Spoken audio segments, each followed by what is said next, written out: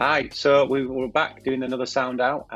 Today we've got Andy and Barus, and we're Hello. talking about. I'm Andy. Hey. And today we're going to talk about what our kids teach us about digital design. We're all dads. I've asked Barus to come on from a techie side, as always, and Andy a design side, and hopefully I can do a bit of design thinking as well. But the important thing is we've all got kids. I've got an 8-year-old girl turning 16, 8-year-old girl, and called Lila. Andy, you've got a couple of kids. Yeah, I've got similar. I've got an 8-year-old girl as well, and a young little lad 4. So we're not super old, but like I said, old enough, which I think we're probably about to talk about. Older than we kind of think they are. Yeah, and my little girl's 6, Frankie. So yeah, they're all quite similar ages, to be fair. Aren't Yeah. I think so. I think the topic is obviously we our job is to create lots of different types of user journeys, user experience, and designs, and it might be from a product to a tool, including websites and apps and all sorts of digital experiences. And I think what we wanted to talk about today is like, what do we see and experience with our kids that influence what we do? I think maybe people see it differently if they've got kids versus those who may not have kids, and their expectations of what kids do and how they act and what kind of apps they use. So I think like the general ones that everybody knows about, if you've got kids, everyone's going to know about Roblox. Everybody's going to know about TikTok and YouTube for kids and Netflix. So I think the kind of tech they're exposed to isn't just iPhone, iPad, tablet. It's Apple TVs and Android plugins and smart TVs and everything in between. So I think I just wanted to put it out to Andy and Bruce. What There's kind of stuff do your kids? Yeah, what kind of stuff do Yeah. your kids use at the moment? Like what? You're right. Up finding until them on? recently, for me, it's kind of been. You're right. You sort of, I think, when your kids get up to a certain age, they just rely on you, sort of going, can you load me this game up on the iPad or whatever, and you just load them up and give them it, and then they play it, and then you get the whole, can you turn it off now, and then the guy, I'm sure you'll have noticed it, and Bruce, you'll still be starting to notice it with Frankie probably, that there's just this transition of like, it's not just like, can I do it anymore? It's like, they've switched apps, they've loaded a thing up, they've turned that off. They're watching a video now, and they've searched for their favorite YouTube channel. And just this thing of like, what? But I thought it would just, I loaded you, some, whatever match puzzle game on the iPad before, but now you're suddenly watching toy reviews on YouTube. Or $4.99 just come off your credit card because they bought that. all that, yeah. Mm-hmm. Yeah, what, you just bought 8,000 a crate of gems for $79.99? Yeah, no, I haven't. Luckily, I haven't had that yet. I'll tell you about another story and another sound out one day. But my best friend ordered a caravan, or his 4-year-old daughter did, through eBay app. But that's another story. Caravan. Yeah, full caravan. Yeah. So one of the things I was going to mention was like with Frankie that I saw from like quite a young age. I want to say maybe 4, is like how quickly she picked up the usage of like an iPhone or an iPad. And that's really testament, I think, to how intuitive and easy they are to use. Just generally, we take it for granted, right? Because I've had an iPhone ever since iPhone was iPhone, so I know exactly how it works, and it's just, I just expect it to work in a certain way. But I remember when Frankie, I'm sure she was 4, but she'd open the photo gallery app and literally flick through, like swipe across and flick through the photos and then swipe it down and then click on another one and then swipe across. And I remember saying to Alex, I was like, oh my God, like what on earth? Like she can like use it and look at the photos and stuff. And if you think about that is testament to how easy it is to actually use in the first place, in terms of the design, how it works, how it feels, and all that kind of stuff.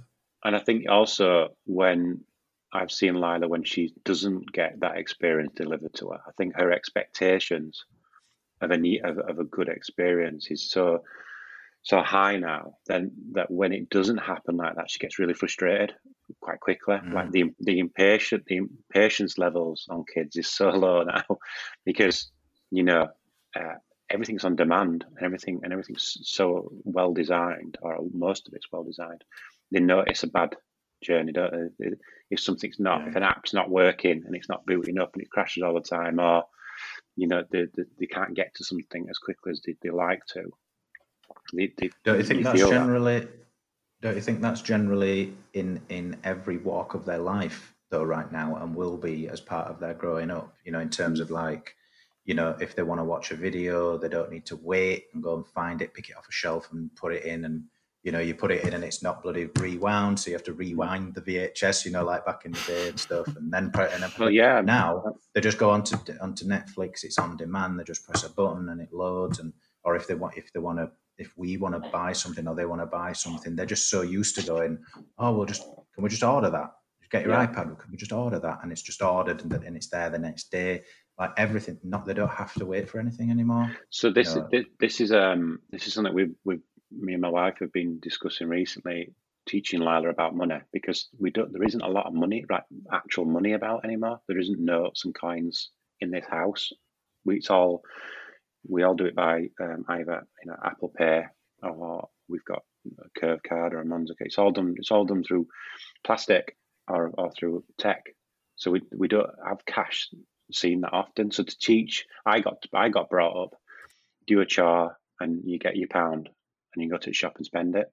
So we've kind of lost a bit of that, and it was very much like, oh, can I just have, like Andy was saying, can I just have some gems for this game, or can I just have a Roblox outfit for $5.99? But I get all the princess ones, and it's like, it's not real money. It's just, where does that come from? And that's why we've just recently introduced the Go Henry app to teach Lila about managing money, so that when she does her chores and it ticks it off, it's in an app. It's in an app world, right? So she has an app that's right. On Friday, as she made her bed, she tidied her room and all that kind of stuff. And each equates to about amount of money, and then she gets to see that, and she sees the money in their account. And then if she wants to buy something, she can see it come off her account. So she actually sees that there's a relation to it, rather than me being able to give her a pound, and then that's really difficult to spend in the digital world.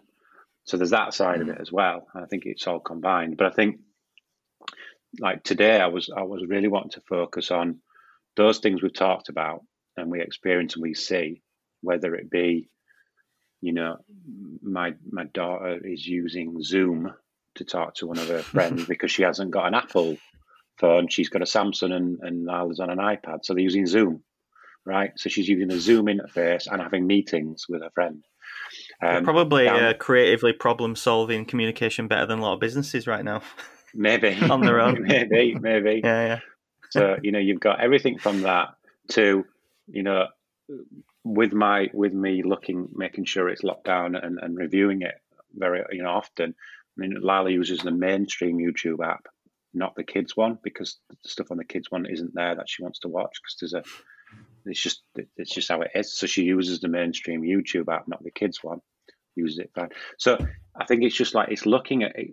But from my experience, I'm seeing everything from Zoom meetings to Lila multi-screening. She tried catching me out a few months ago, where I thought she was watching a lovely, light-hearted, warm, fluffy, fuzzy film, and actually she was multi-screening and she was on Roblox. And when I came in, she just like flicked it up into the corner. I was like, oh, she's multi-screen, right? So that's like the modern day equivalent, isn't it, of like hiding a comic book inside your like maths textbook. Yeah.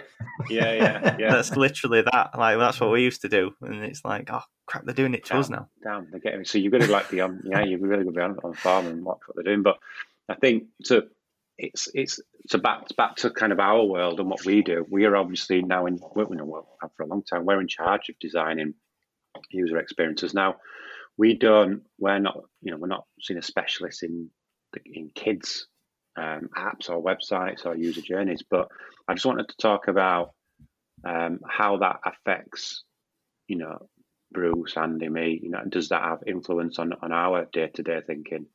I can kick off. I can kick off one thought, and I'll shut up for a second. Go for it. But I've got a good one.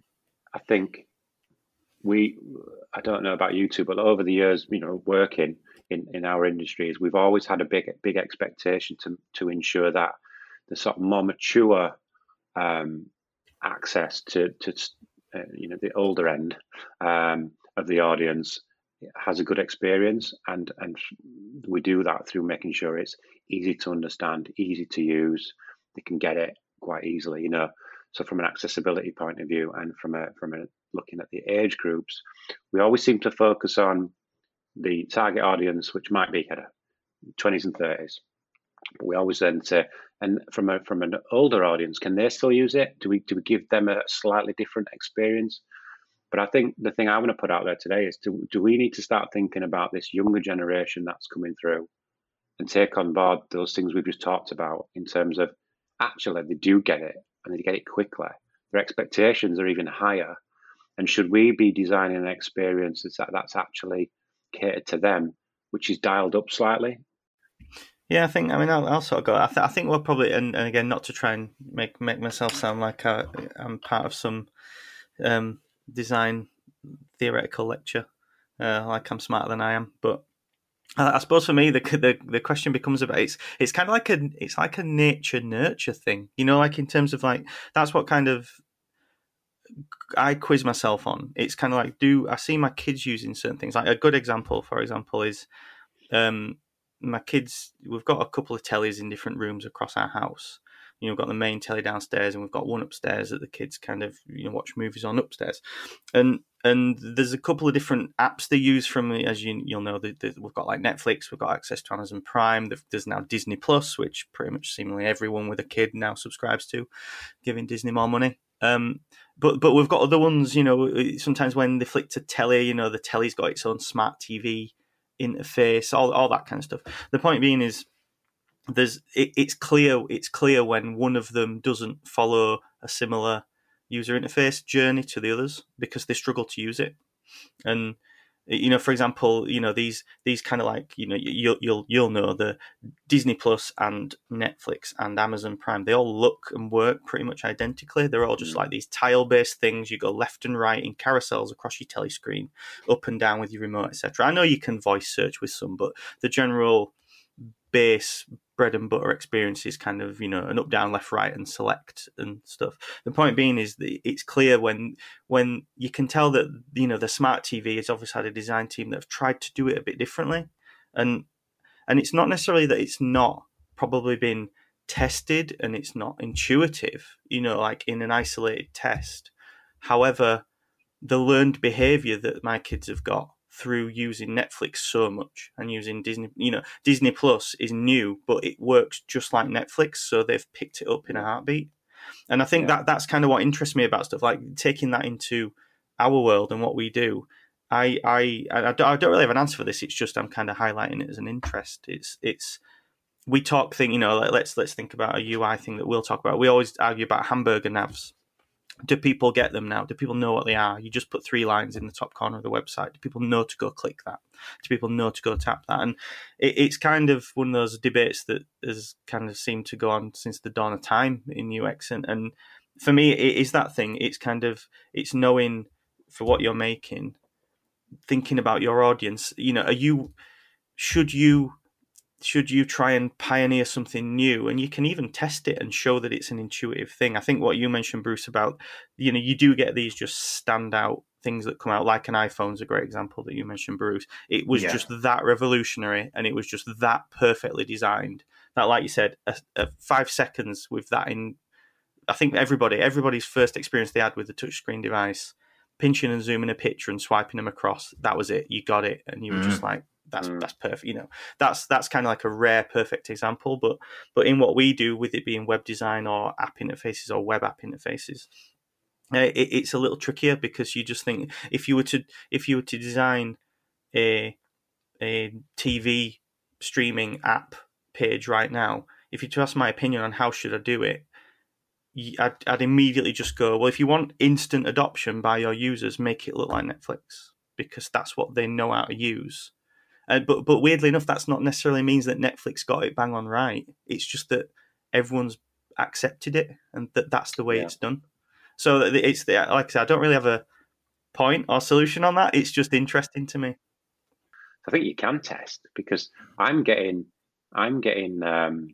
valuable information every day from Lila in terms of how things work, because she's always downloading new things and asking me what I think and does this do that. And so I suppose I'm learning all the time on that side. But we should have a kids test base, definitely. Makes you wonder, doesn't it, whether the old cliche used to be, you design and go, can your mum use it? Can your mum and dad use it? That's your test of whether it's a kind of, for certain brands. But it almost feels like, you know what? Yeah, should it be the other way? Should you sort? Because in many ways, your mum and dad are just stubborn old things that kind of, probably are a good example. At least a kid's got sort of more of a creative, kind of optimistic kind of approach to doing stuff. They will work something until they probably figure it out. I think Bruce will probably have a say on this, because I know he gets a lot of technical calls from his family. Well, I've heard them where he's having to tell his grandma how to. Mind you, I think your grandma's actually quite advanced, Bruce. I think she's got her own server, hasn't she? She is now. No, I'm on a kid. Yeah, no, she. Yeah, I think that it goes back to my father-in-law as well. It's amazing watching like a 70-year-old bloke using technology, using an iPad, using a phone, to access stuff. It just seems natural, yet quite. I've had conversations with them where they've been quite scared about doing stuff. They're like, oh, I can't press that because it's going to break something. But over time they've become more confident, and I think that's the difference between the older generation and the younger generation. The younger generation feel so natural with it all that they'll just do stuff. They'll just explore, they'll press things, whereas the older generation, they're almost a little bit scared of it all. It's like, oh, I can't like press that button because it's gonna like blow my house up or something. It's fascinating to watch that. But back to what you were saying, guys, with our site and stuff, the key to it is testing. When you're challenging the convention, and not having a burger nav, and you're doing it in some other kind of way, some different method, why not? Try it, test it. That's the beauty of the world that we live in. We can screen record, visitors on websites. We can watch people using it and see how they interact with new stuff that we're doing. And if we can see people falling over or getting stuck on certain bits, we can address it. We can highlight it, address it, change it. That's the beauty about the world we're in, isn't it? It's we design our own sort of destiny and can mold it into the way that we want, which is quite exciting. I think so. I think bringing it back to us, selfishly and tall. We do pride ourselves on trying to do things differently. I mean, I suppose every agency should say that. That's what they should all be trying to achieve. That we've got some good case studies, and where we've taken kind of normally quite safe industries such as manufacturing. And we've tried to go like, well, let's look at a different way of presenting that product or telling that story or getting that information across. So we do it in a very so I suppose grown up way. But I personally, and as a dad, I think I do get influenced by what I see, because I go, well, if my 8-year-old can do it, I have a confidence that that's becoming the norm. Okay, she might be better than my wife with tech. If someone's going to ring me up, it's normally my wife. And that's because she hasn't been able to talk to Lila about setting it up. It's very rare. It's very rare Lila rings me up with a tech problem or a design problem. Using something problem. It's normally Joe or my mum and dad. But I think it gives me more confidence to go, do you know what? No, let's challenge it. For the brands that aren't like that, so we spoke about Netflix today, right? Each one of our kids knows how to go on there and get Netflix instantly. So let's take another brand. Let's take another brand out there that's maybe struggling at the moment and needs to get more viewers. Let's look at ITV. Right, they've had a bad year, probably because they can't have what's that bloody that TV show, the one where they go to the villa. Oh, Love Island. Yeah, that one. So they haven't had that this year, so they've been no money. But no, they are struggling. And I'm thinking, well, when was the last time I saw Lila? We've got an Apple TV. So when was the last time I saw Lila switch on the Apple TV and go to the ITV app, which is on there, it's right next to Netflix, and go through the categories to the kids section and look at the kids' content? Never. Do you know why? Because that app's aimed at me as a parent to go to the category for kids and show Lila it. I'm sorry, that never happens in this household anymore. You know, it's Lila, do you want to sit down and watch a movie with mum and dad tonight? We'll watch them together. Nah, you're all right. I'm just going to go watch so-and-so on Netflix upstairs. All right. You know, so for me, it just shows that's one, you know, it's one test there for me that I see. That's ITV not adopting that thinking that give kids the access. They're the users, not me as a parent. One area, Guy, one area that I wanted to sort of mention, which has been a bit of a game changer for us, which is a big thank you to you for finding it and sharing it, but is the Carol Vorderman thing. The Carol Vorderman maths factor, the maths factor online gamification of maths. So every parent will agree, you know, it's been challenging, right, with this, you know, the whole lockdown and COVID situation and doing the home learning stuff. You know, to keep them engaged with stuff has been hard, and in particular on the maths side of things, certainly with Frankie. She's good at maths, but it's you know, keeping her engaged with it has been a bit of a challenge. And that Carol Vorderman thing, the whole digital experience that you have online with that sort of gamifies the whole maths process and allows you to learn. Allows you to learn as you're playing games, has been an absolute game changer for attention span. But you can just leave her to it. Yeah, you can leave her to it, and she just does it over and over again, and it's actually made her want to do it, which sounds weird. You know, Dad, I want to do some maths. Yeah, well, that's the whole other thing in it that you touched on. It's gamification. I mean, we could go into how we've done elements of that on projects we've worked on for serious professional clients. You know, that a bit of. And I suppose gamification does get a little bit of a bad rep, I think, for being childish, for being a thing, you know. But you know, now it totally works. Just look at gambling; it's never been more popular. Yeah. That's gamification for you. Well, exactly. We're gamers, aren't we? I mean, we're gamers, and we get addicted to games that are probably too young for us, like, you know, not Fortnite maybe, but Apex, and it's all about collecting things and challenges and feeling good because you've beaten a challenge and all that kind of stuff. It's all the same. I've argued before with my wife, and this is totally for another conversation, but I'll just plant this seed. I've argued before with my wife when I've just felt especially argumentative because I'm a gamer and she gets at me a lot for gaming like proper PlayStation type stuff. I argue to her that Twitter and Instagram's a video game, because it's about collecting points and getting a higher score than other people and getting gratification for your posts and your content. What your inputs are there to get you gratification and a score back in likes or hearts. I'm like, it's video game dynamics. It's gamification. And you're playing a game there that it's tricking you into thinking you're not, but you are, you know, exactly. But you're right. You know, those apps are built on that kind of stuff. So there you go. But it's for kids, right?